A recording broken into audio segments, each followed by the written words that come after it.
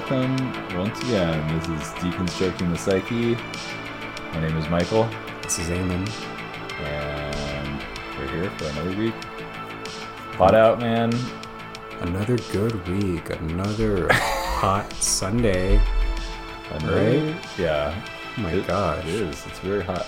Yeah. We're almost done with the summer. I'm glad. Yeah, hopefully it starts raining soon. Yeah. We're gonna be we started coming up with some plans for the podcast. Mm-hmm. Maybe we'll save that conversation for the end. Yeah, What do you think? whatever works. We'll talk about what our plans are coming up for the future. Yeah, As the weather cools off.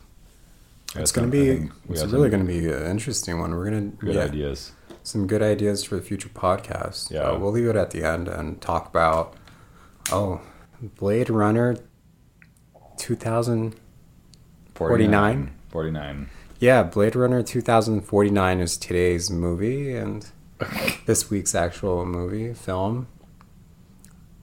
And I feel the same way I felt about it the last 3 times I saw it.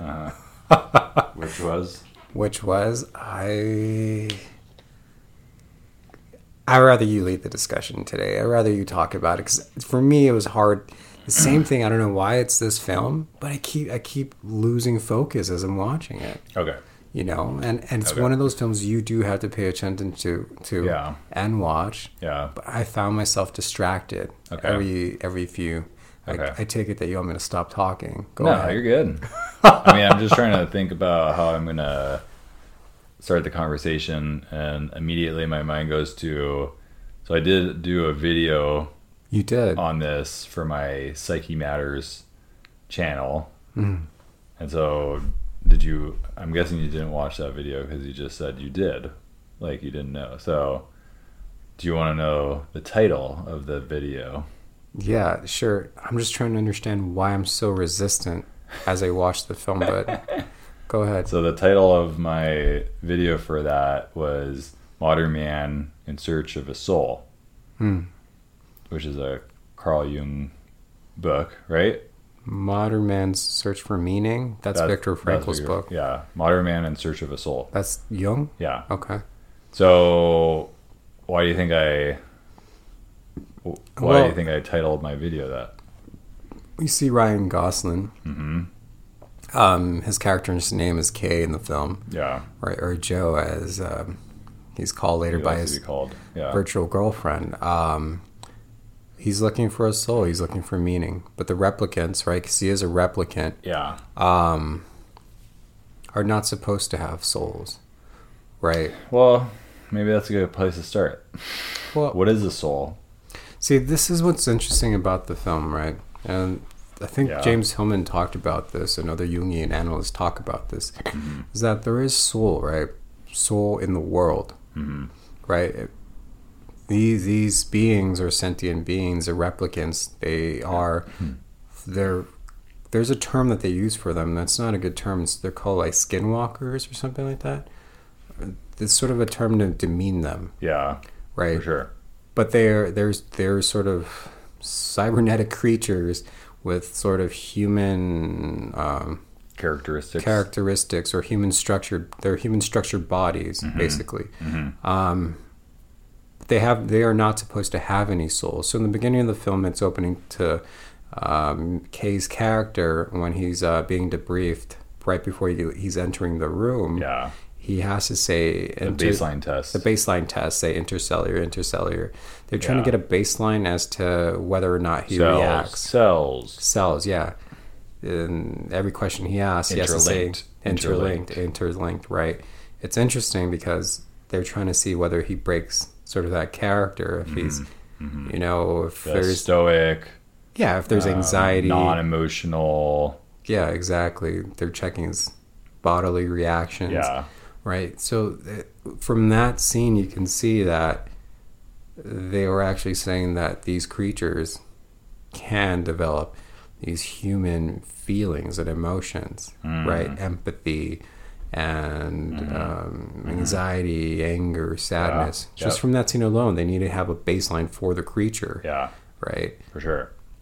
Which is interesting. But so we go back to the idea of the soul in the world. Yep. What I was thinking is that even if these creatures are sort of sentient beings created out of computer components, there's something about being alive that makes a person human, that makes a person conscious, just as animals, right? There's something about being alive that makes a creature conscious, right? Yeah. Their interactions with us, okay, because we're human beings, okay, the ones who are domesticated, react towards us, okay, right? So I think that's a really good topic of discussion. What you're saying right there is the idea of being alive. Right. And so I think this movie is very philosophical in the sense of, in relation to that question, what does it mean to be alive? And I think that's one of the central topics or themes of this movie is, what does it mean to be alive? And how is that distinguished within an individual, including these replicants? And maybe that is one of the indications of what gives one a soul or not. And so what does it mean? Maybe we can discuss that question, is what does it mean to be alive? Well, let's go back to the other film that we watched the week prior. And it was, what was the name of that movie that we saw? I can't think that far back. It was Her. Her, yes. It's Her. So Scarlett Johansson's character, she's just the voice on a computer program, an iOS. Yeah. But in that film, she finds a soul because of her interaction with human beings, because of her interaction with the ideas of concepts of love, and anger and sadness, romance, whatever it is, even sex. She starts to develop this sort of human pattern. And it seems like in every human pattern, there's sort of this desire for, what am I? I exist. My existence. What is my reality?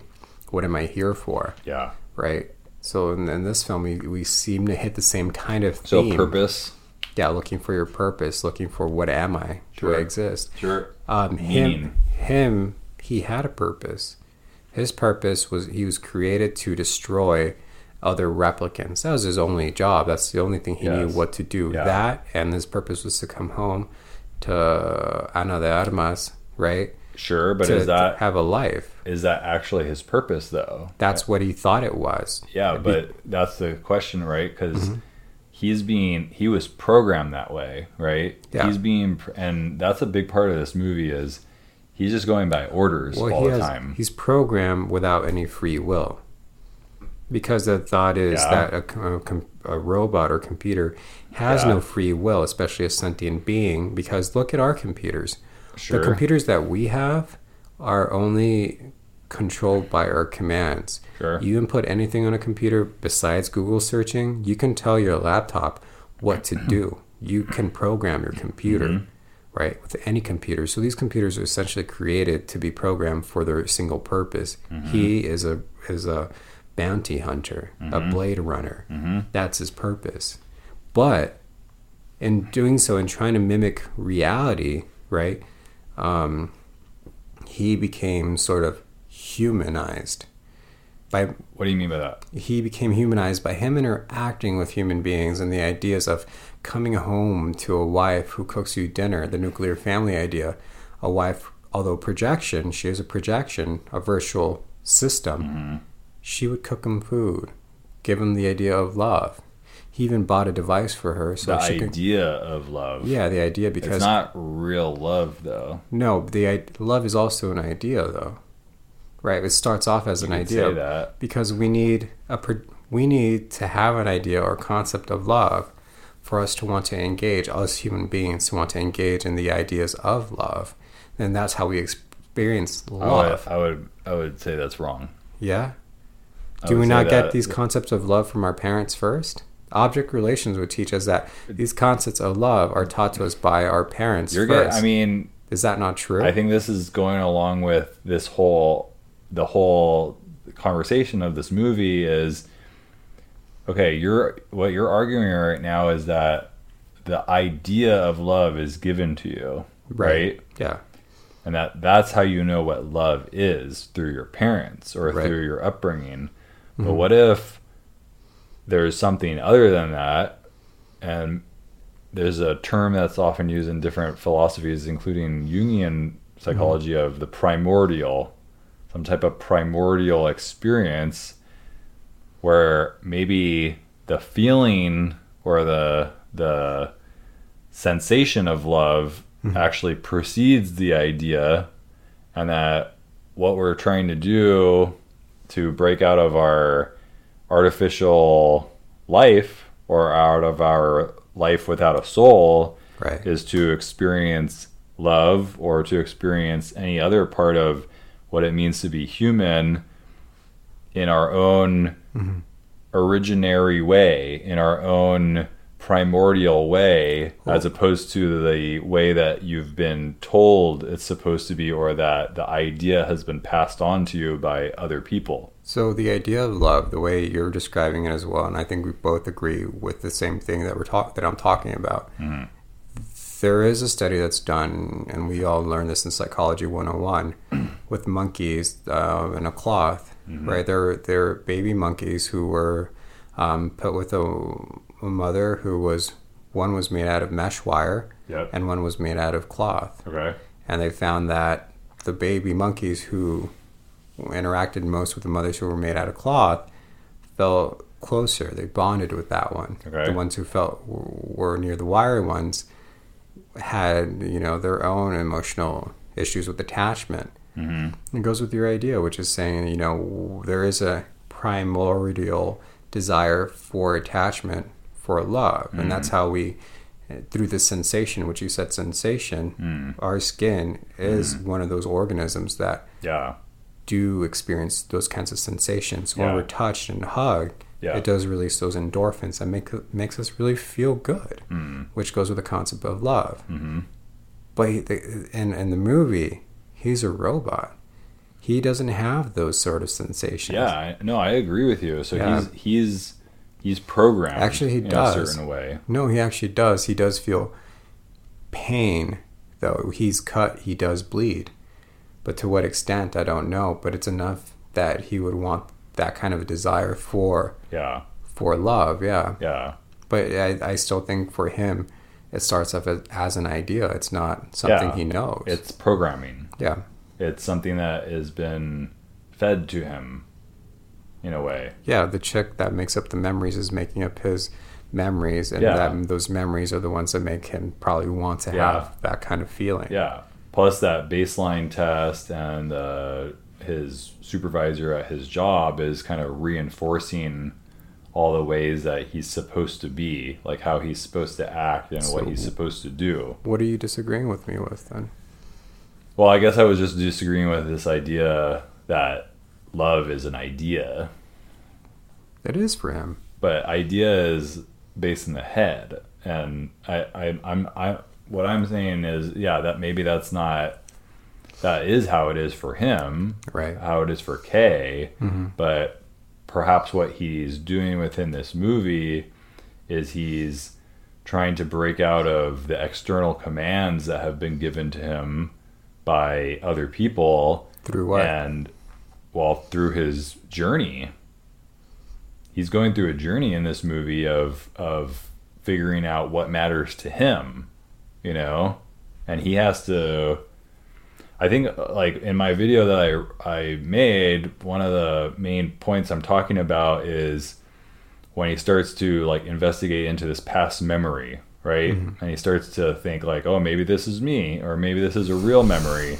And it starts to kind of give some context to his life. And maybe like he has a past. Right. And I think when he's doing that search and he's finding that maybe this is connected to me, it's starting to bring emotions up. And it's starting to make him feel a different way than he has ever felt before. And it's almost like that search that he's doing and that way of seeing his life as a whole is allowing him to connect with parts of himself that he's never been able to connect with before. You're saying that he's having a phenomenological experience. Yeah. I mean, I'd say like part of it is his connection with his unconscious too, where he's starting to experience life in a different way. He's starting to do things that he's not supposed to do. He's starting to go against the rules. He's starting to go against his commands. He's starting to go off track a little bit and go his own path that nobody's telling him. The only person that's telling him to do this is his virtual girlfriend, Joy. And I think that we could argue that Joy serves the same function as the Scarlett Johansson character in Her, in terms of that's his anima that is kind of guiding him along and trying to push him towards some process of self-discovery. Okay, so I'll keep going. So do you remember there's a scene kind of near the end of the movie, and this is when Kay is captured by the Resistance, and they want him to kill Deckard, right? Right. But what does he do? What is the end of how does the movie end? He saves Deckard. He saves Deckard, and he returns Deckard to his daughter, right? Yeah. He reunites them. That's not what the Resistance wanted. No. But I think this is a really interesting part of this movie, in that, okay, you can see that, say, their resistance or whatever is they're fighting for good reasons, right? They have like they're trying to make a new way, and they're trying to liberate that group of people or whatever, they're honorable. The thing is, if Kay decides to go with that group and he decides to follow their commands, isn't he just doing the same thing as he's been doing his whole life? Isn't he just like continuing to listen to external orders and commands from other people if he makes that choice? And so I think that him deciding to save Deckard and return him to and reunite him with his daughter is part of what I'm talking about right before this, of him finding his own way and him finding his soul, essentially, and his own meaning in life, and like what is important to him. And for some reason, that was important for him. It was important for him to bring this man Deckard back to his daughter when nobody else was telling him to do that.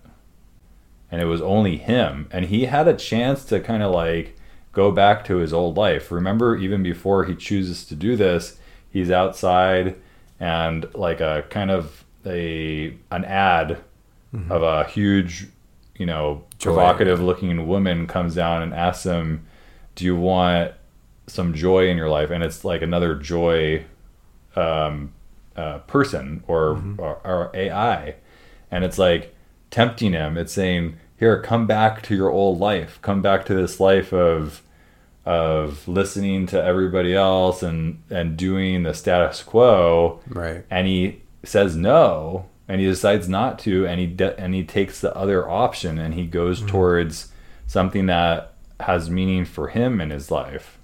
I don't know. I think this is like one of the big parts of what this movie is trying to talk about and explore, is how much of the meaning and purpose of life is based in your own personal decisions that have nothing to do with what other people have told you, and that are based off of your own internal motivations that you found through maybe understanding yourself or exploring your past or making your own choices or whatever it might be.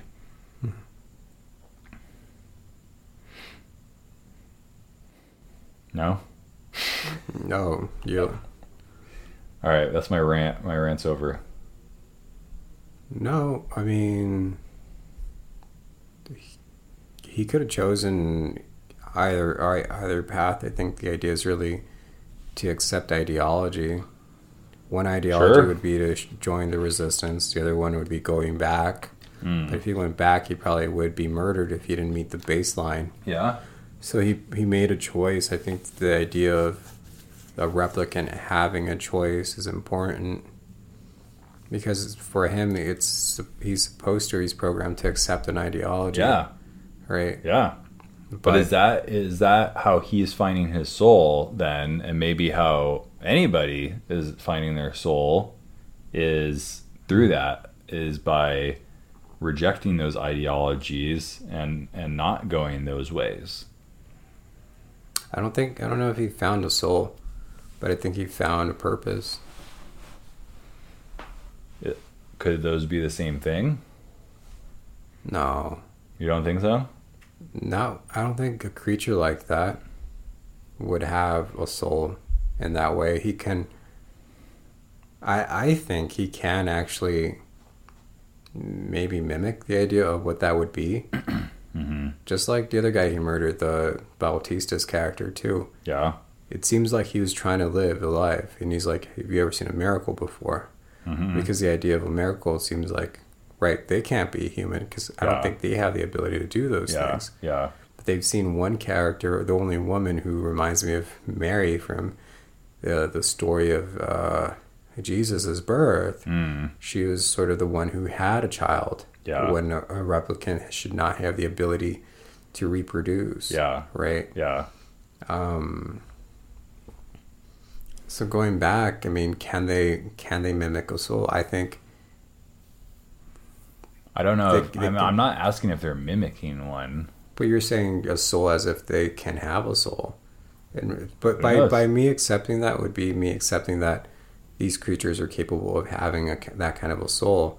But then it seems like soul inorganically would be purposeless, right? Because soul for human beings, we don't last forever. It seems like these creatures can outlive us and last forever. Yeah. But the thing about my idea of what soul means to be human and having a soul means that our existence eventually leaves. Yeah. You know, their existence, I think their existence ends. It's kind of strange because they're created in the image of men, but they actually have bones. Mm-hmm. They are actually like real men. They have bones. They're replicated to be men in a way. Yeah. You know? They are. I mean, I think I think like with this movie and many of the other ones we watch, it's easy to get caught up in the idea of, is this a real AI or not? Is this a actual replicant? Mm-hmm. Versus, I think what they're trying to do on a literary level is say, maybe K and the replicants are versions of types of humans in our world, and maybe the things that real people actually go through in terms of trying to understand or come to grips with their soul. I think what we're falling into is maybe an error where we try to humanize things that are not human. And that error would be this, because we do this with our animals too. We treat our dogs as if they're our children. Yeah. But when we look at the film too, we try to humanize or put onto them this idea of the soul when it's, to me, one can also argue that he's a machine who needs to find purpose, but at least he chose to find purpose. What if we're machines that need to find a purpose? The thing is, Michael, we're organic creatures. We're not machines, right, that need to find purpose. Well, aren't we machines in a lot of ways in modern day? You know, sometimes I heard this before, and it seems like whenever there's a newest kind of technology, people use that new kind of technology to describe ourselves. Mm-hmm. There used to be the typewriter. Now it's a computer. Now we say we download information. When in fact we don't download information, but we use sort of the technology to describe our metaphor. Experience. Right. It's a metaphor. But it doesn't. That's what I'm talking about. But it doesn't mean that one is the same as the other. I'm not saying that. No, that's literal. You're just speaking in metaphor? Yeah, I think that all these movies are talking metaphorically. I don't think any sci-fi movie, including this one, is meant for us to look at those as literal things necessarily. I even think movies and stories about aliens are not meant to be taken literally. I think all those even are supposed to be looked at as metaphors. Yeah, they're science fiction. I think most religious stuff is supposed to be looked at as metaphorical, as we were talking about on the podcast last week. Yeah, but if not literally. Yeah, so going also it's all stories. That. Yeah, okay. It's the purpose. It's like the purpose of story is to put us in a place, to let us feel or see what it's like to be this thing, or how we're similar to this thing, So if it's a metaphor, is the soul a metaphor? Because if you're saying that this movie speaks as if a metaphor, then the soul is a metaphor. But you've also argued in the past that the soul is also part of energy. But energy is a part of matter. What if energy is a metaphor? A metaphor for what? Experience? Phenomenology? You said, are you saying soul is a metaphor? Sure. I think God is a metaphor, perhaps. So yeah, if I think God could be a metaphor, I definitely think that a soul can be a metaphor. I think we say it's a metaphor because we don't have... Well, I don't know. We don't have the language for it. That's the language. It's like, so we find language to describe what's going on. It's like, how do we put words to this thing? Well, I got to give it a name. How do I describe this? I have to put words to it, or at least it seems like I do. Mm-hmm. What are you trying to put a word to? Our experience, whatever we're going through in life, that process that this guy is going through in this movie of trying to know who he is, to not know why am I here? What is my purpose? What is the meaning of all this? I don't know if he's really going through that. It doesn't seem like to me, no. And to me, it seems more of like he's just trying to solve a case. The case of his life. But it wasn't really his life. He's trying to find out what the memories are and who the memories come from. I think, but that's about him. It's about her, no? That's what it ends up being, I think, at the end. But I think for the most part, he's under the illusion that it's him, and it's about his self-discovery. Who am I? What, is this real? I don't think it's that, because he ends up finding that it's not real. He ends up finding that the only one who was actually real was her. Right? Because those are her memories. Yeah, that's true, but it's almost like that woke something up in him regardless. It kind of got him out of the spell that he was in, even if it wasn't real. And maybe, you were talking about this earlier, the relation to another person. Maybe because, and this is something I've never thought about before, but maybe because he discovers that they were her real memories, maybe that was enough for him to find meaning and purpose and be like, I gotta help her get with her dad again and do something good for them, because she's real and she has this real memory that she's gone through, and I understand what that's like because I've had that in my own memory. And so now we're almost on the same page. Like I know who this person is almost, because we've almost experienced the same thing. Like he formed some type of empathy with her, and maybe that's like the connecting bridge in terms of things concerning our soul, quote unquote. I don't know if he formed an empathy, but I think he formed an understanding that human beings need empathy. Because those words can be interchanged, perhaps. I don't know. Forming an understanding that human beings need empathy is a different thing, because it's sort of saying like there's sort of the idea that, and he's often told throughout the film, you're not the same creature, you're a replicant. You're not even like the old ones, you're a different breed, right? But when you know that you're different, especially a creature like that who's not supposed to feel, right? I think you could form an understanding of it, right? That maybe.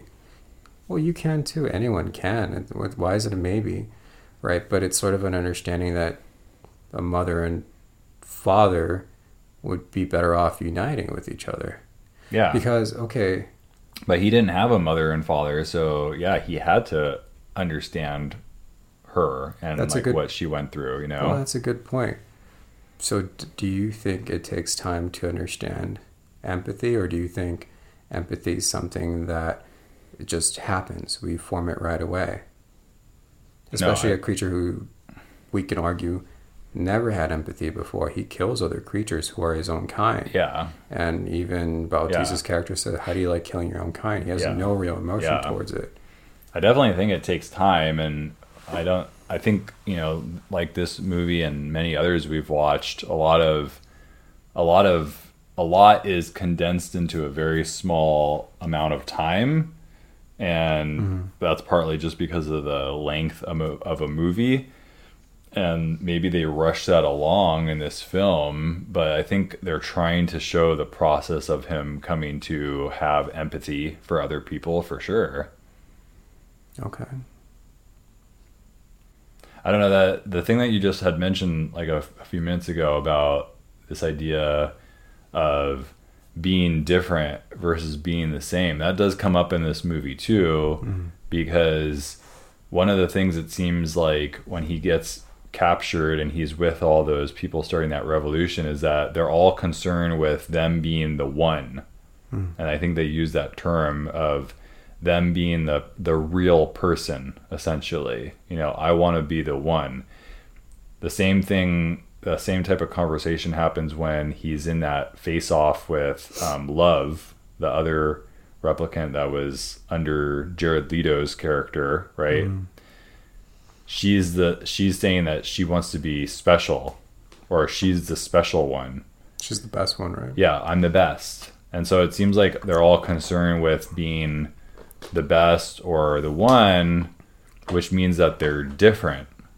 And I think one of the things I'm arguing in that video that I had posted before is that Kay ends up actually becoming special or the one, but not because he's different, because he's like other people, and because he actually starts to find a relation between him and maybe Deckard's daughter, and maybe some shared humanity and some shared understanding of what it's like to be a human.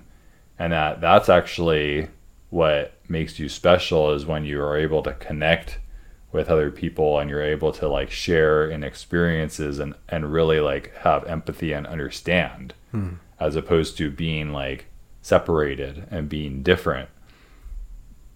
Alienated is a word that comes up in that. When you're different, you're alienated. You're on your own. You're not with other people. You're not connected with other people. You know? So it's like maybe when you start to see how we're all the same, then you start to like bridge that gap a little bit more, you know? Yeah. That's sad. It's sad for him because he's not the same. And he's told he's not the same throughout the film. Right. You know? And that's what's sad. And I think he realizes that. That's why he... Otherness. Okay, but that's why he would want to connect a father with a daughter. Because he has, again, an understanding of empathy and understanding of family. Right? And I think he is in the outside looking in. Because he can't have that. Yeah. She is a miracle. Yeah. She's born in a way, and he's a later model where he doesn't probably have the ability to replicate in that way. Right? Yeah. So I think he comes to an understanding that concepts of love, ideas of love, and ideas of these things exist through the memories that are shared with him. Yeah. But also even his sense organs in a way. Yeah. But at the end, I think there's sort of an acceptance of life in the way that it's gone, it's dead. It's sort of he dies at the end. He does. But there is an acceptance of life, right? And there's another thing that kind of sticks out in this movie with me in terms of, I think it's that. I think it's him he's giving his life meaning by putting two things together that he thinks should be together. Both father and daughter should reunite. And that's the last meaning he can give to his life, because I think there's an acceptance of the absurdity of his role as the replicant, the kind of creature. Yeah. Right? And I don't think he develops sort of human emotions or capacity. Yeah. But I think he develops critical thinking. And by thinking critically of what his role really is, he comes to the idea of, I don't want to join the resistance. Yeah. Like you said, I'm going to be the same as them, being told what to do. Maybe he didn't agree with your ideology, with their ideology. Yeah. He couldn't go back, like we said, because he would have been killed. Yeah. He actually thought he was the one. Yeah. Right? And I think that sort of gives him a sense of maybe selfishness or narcissism. I am something. Maybe. Right? I have a purpose other than being this kind of a creature. There's I was born. What are my memories? But that's when he comes to the exploration of, what are these memories? What do they mean? Yeah. Right? And then realizing these are not my memories. These memories are inputted. They were implanted in me. Yeah. Right? Using the same reasoning that he's been brought up with. He has reasoning. He has critical thinking because he's an investigator. That's what he's programmed to do. Yeah. But as a critical thinking, as an investigator, I think he can come to a conclusion. And a conclusion would be they can be together for whatever reason. That is a better outcome than the one he was given before, either joining the resistance or joining someone else. And it became his choice, what he decided, how he decided that he would die. Yeah. That doesn't, all these things I said does not mean he has a soul or has a capacity for having a soul. It just has a capacity for critical thinking. But I don't know, because a lot of what you're just saying is talking about that, he's putting certain pieces of information and events together that maybe wouldn't necessarily be put that way, but that kind of like just describes to me the process of creating meaning, and that you're putting things together that like form the meaning and form some purpose. And I don't know, for me, I believe a lot of the idea of what the soul is based off of meaning and purpose, and finding some type of like coherence in your life, and bridging gaps, and like putting all the pieces together. So you're saying, based on your idea, that the soul is the whole life? Yeah, for sure. Where like everything is like making sense. Things are connecting, and things. That's not how could that be the soul? Why not? You're saying the soul... Well, what do you understand by it? Is the soul the overall? You're saying the soul is the overall depiction of how, like, the depiction of life in every aspect of it, or like what? Sure. But are you talking about the world soul? Because then there's a different meaning. I mean, yeah, you could say, like, not only for your own life, but also how that fits into the overall, perhaps. Well, look, there's this idea that we all need... We need interaction with other people to create truth. Yeah. Right? To create truth, we need to interact because we agree on what truth is. Sure. We look at the table in front of us. That is a form of truth because it exists in front of us. We agree that it's there, but we have two different perceptions of truth. Mm-hmm. Right? Mm-hmm. Does that mean we have two different perceptions of soul, or do we have one? I don't think there is some objective way of deciding that, and I think that's why. That's a cop-out answer because there's no objective. But there isn't. But there's no desire for exploration of the objectivity of soul. Then, if you ask 100 people what it means to have a soul, I guarantee you're gonna get 99 different answers to that question. We just agree that the table's in front of us, and that's truth. But then you're saying by not agreeing by truth, then we don't agree that a table's in front of us, then there's no real soul. the table is a representation of reality. The table is a representation of consciousness. Well, consciousness for you is a representation of reality, which equates to soul. I don't think the table is a good way to prove this argument. And I'll tell you why. Why? Because it's objective? Objectivity. Exactly. It's outside of us. A table is... Your soul is your soul outside of you? You're saying the soul is everything. Yeah, the soul is everything by your accord. But is it... But it is outside of us. Only outside of you? Is it something that you're seeing? So now it's within. Do you see your soul? No, we don't see our soul because our soul is a part of our consciousness, which is outside of us. That's only outside of you? Our consciousness is outside of us, yeah. Is it only outside of you, though? That's what I'm asking. If you're talking about what's happening within yourself, right, the consciousness within yourself, there is a process that is happening within us that helps us understand the external. Mm-hmm. And there's an internal and an external. Okay, so maybe it's both. There's an internal and external mechanism that's happening while we're understanding reality. By your definition of the soul is everything. It's how things come together, correct? So then the table is a part of the soul within this room. Yeah, but I don't think that we could say that the table is part of the soul, but your original argument wasn't that. Your original argument was trying to talk about how do you prove truth and proving truth through objectivity. And what I'm saying is that we're not talking about the soul as an objective thing. For the most part, we're talking about the soul as how do you understand it within yourself. That's an unconscious. That's not soul, right? I don't know. It could be unconscious. It could be partly conscious. It could be partly unconscious. See, I was thinking a long time ago, what is the soul? Right? Because... tell me, because I'm still waiting for your answer on what that means. So there was a Russian scientist who cut off the head of a chimpanzee and the head of a dog. Okay. They transplanted head transplants are now possible. It's been done before. Mm-hmm. So what happens to the capacity for soul? Right? The creature didn't last, right? Because it was really an abomination. Okay. But they had a head transplant. A person's head transplanted onto the body. Mm-hmm. So what happens? Does this person now have a soul? Right? But the soul is an interaction between both.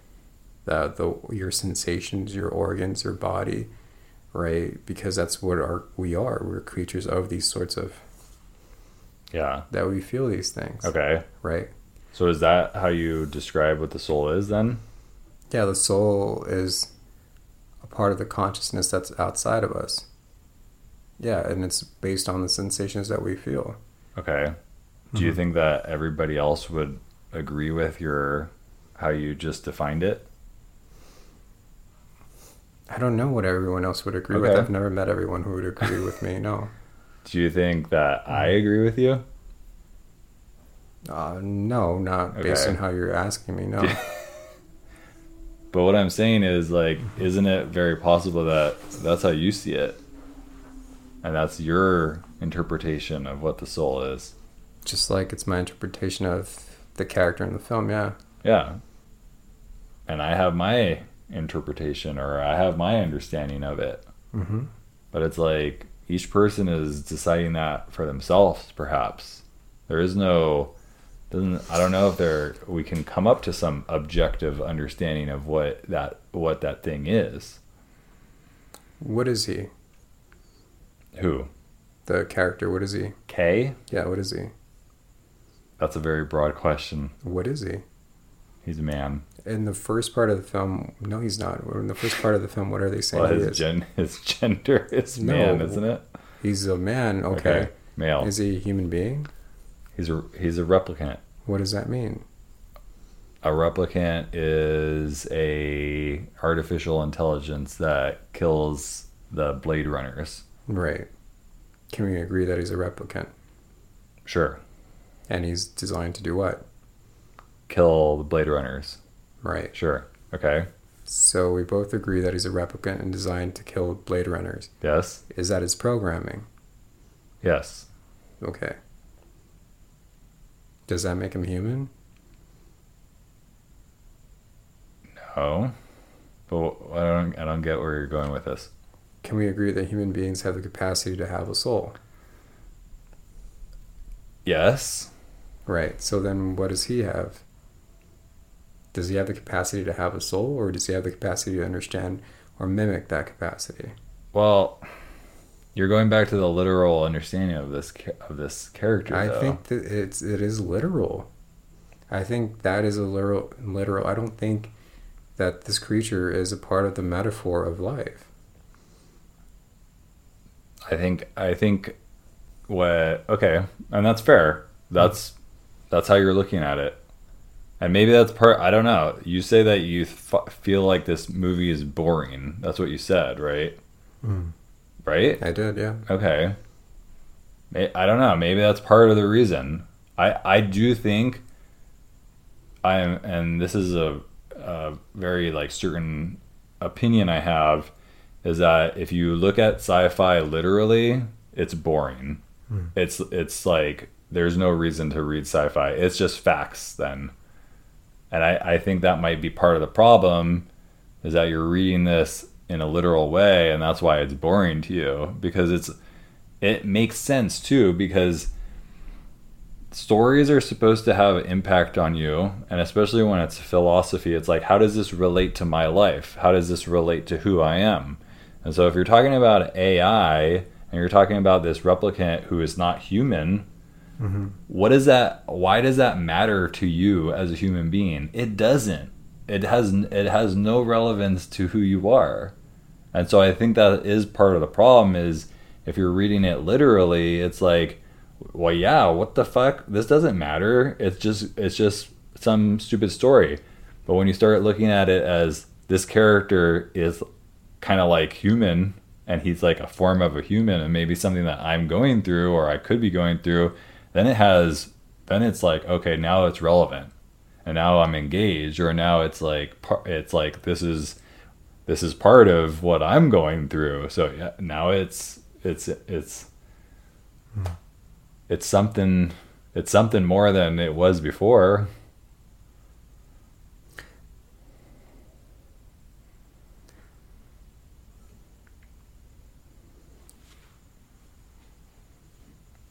You know how, like, in comic books, Superman, right? Superman. Yeah. He dresses a certain way when he's human, then he dresses a certain way when he's Superman. Yeah. Why does he dress that way when he's human? How does he look at humanity? Are you asking me for my interpretation of Superman? Yeah. I think that Superman, and what you're talking about there, is Clark Kent is a metaphor for the persona. Mm-hmm. And it's a metaphor for a guy who has to try to fit into regular society. Right. And try to be like everybody else. Whereas maybe beneath that, there's some other deeper aspect of him that is not able to be shown to the public. Mm. Right. So Superman views people as weak, right? That's why he dresses as this guy who's not confident. He's sort of unassuming, wears glasses, wears a suit, no real rebellious streak at all. And then when he's Superman, he's just like, whoa, this guy is a powerful dude. Yeah. Hiding aspects of himself. I kind of think that this film reminds me of sort of maybe the weakness in men, in a way, of how, because they don't have a meaning, and maybe I resent that, there is sort of the search for meaning, but it just seems like such a weak way of looking at things, in a way, of not understanding life. I think a lot of people are like that, though. I don't think it's, and I maybe there's part of what you're talking about is correct. It's like, yeah, that's not great, but this is what Carl Jung is talking about. This is why I use that title for this. Is like, this is a modern thing. Like, there's a lot of people that don't find meaning or purpose in their life, Their life is just like blah. It's just like I'm just going along with the motions. I'm just doing this thing. You know, I'm just like, oh, all right, another day. Wake up. That's what I don't like about the film, because even when he's mimicking human beings in a way, it's sort of like that's it. That's accepting. That's what I'm talking about. But it's accepting reality as is. It's accepting it as like this is all there is. Right. And I mean, the world that they're showing you is a very dim world, which, you know, a lot of people could argue that that's what the world's like now. It's like if you turn on the news, you're not getting a lot of hope out there. It's pretty dark for the most part. And it's like, well, maybe most people are living like that. And most people are saying, what's the point?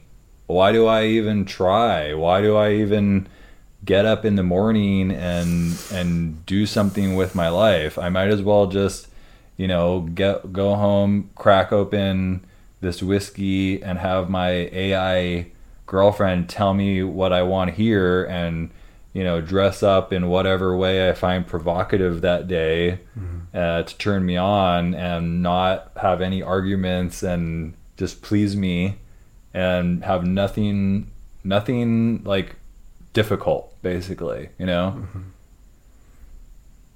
I think a lot of people are probably like that. Yeah, working the 9 to 5. Yeah, the daily routine for of sure. Things, that kind of life. Yeah. That's what I think that's what they're trying to do with this. Like, I think that's what Kay represents. You know, he's the modern man.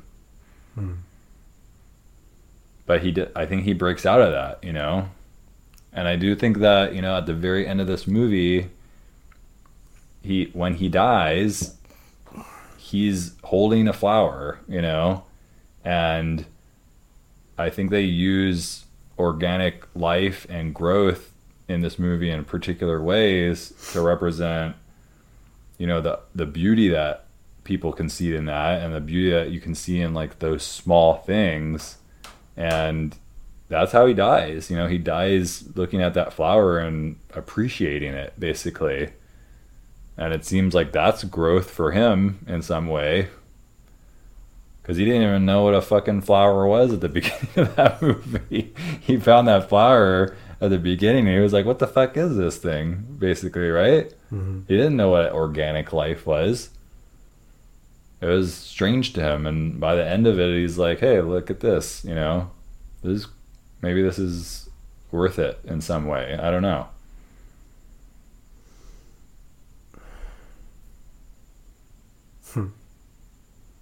I don't know. It just seems like it's a simple meaning. Yeah. You find meaning in the smallest of things. Yeah. All right, man. I think I've done enough talking, and it's fucking brutally hot in here. We're both sweating balls.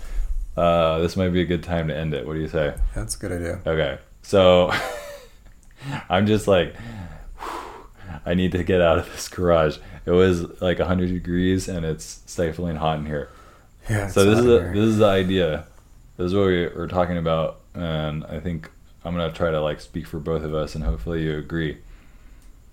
The idea is we're gonna keep going with this second season. We're gonna try to do, I think, maybe like 6 or 7 more episodes after this, or around there. We'll probably have to take next week off because of some moving situations, but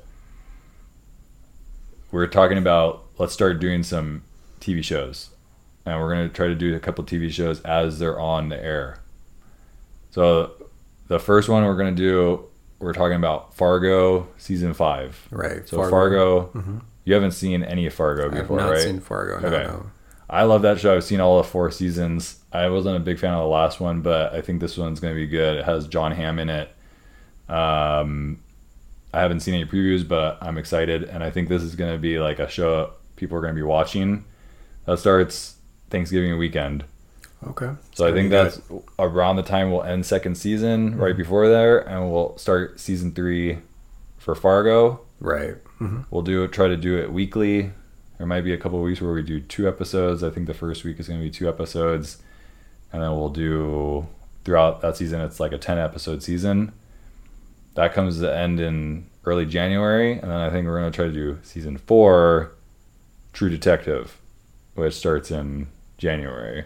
That sounds exciting. And have you seen any True Detective before? No, okay. I rarely watch TV shows. The benefit you have is that both of these shows are essentially mini-series, and they're all self-contained seasons, so you don't really have to know the other seasons, but I am going to recommend that you watch at least Fargo Season 2 and True Detective Season 1 before we start, just to get an idea of what these shows are like. I'm down. I mean... Yeah.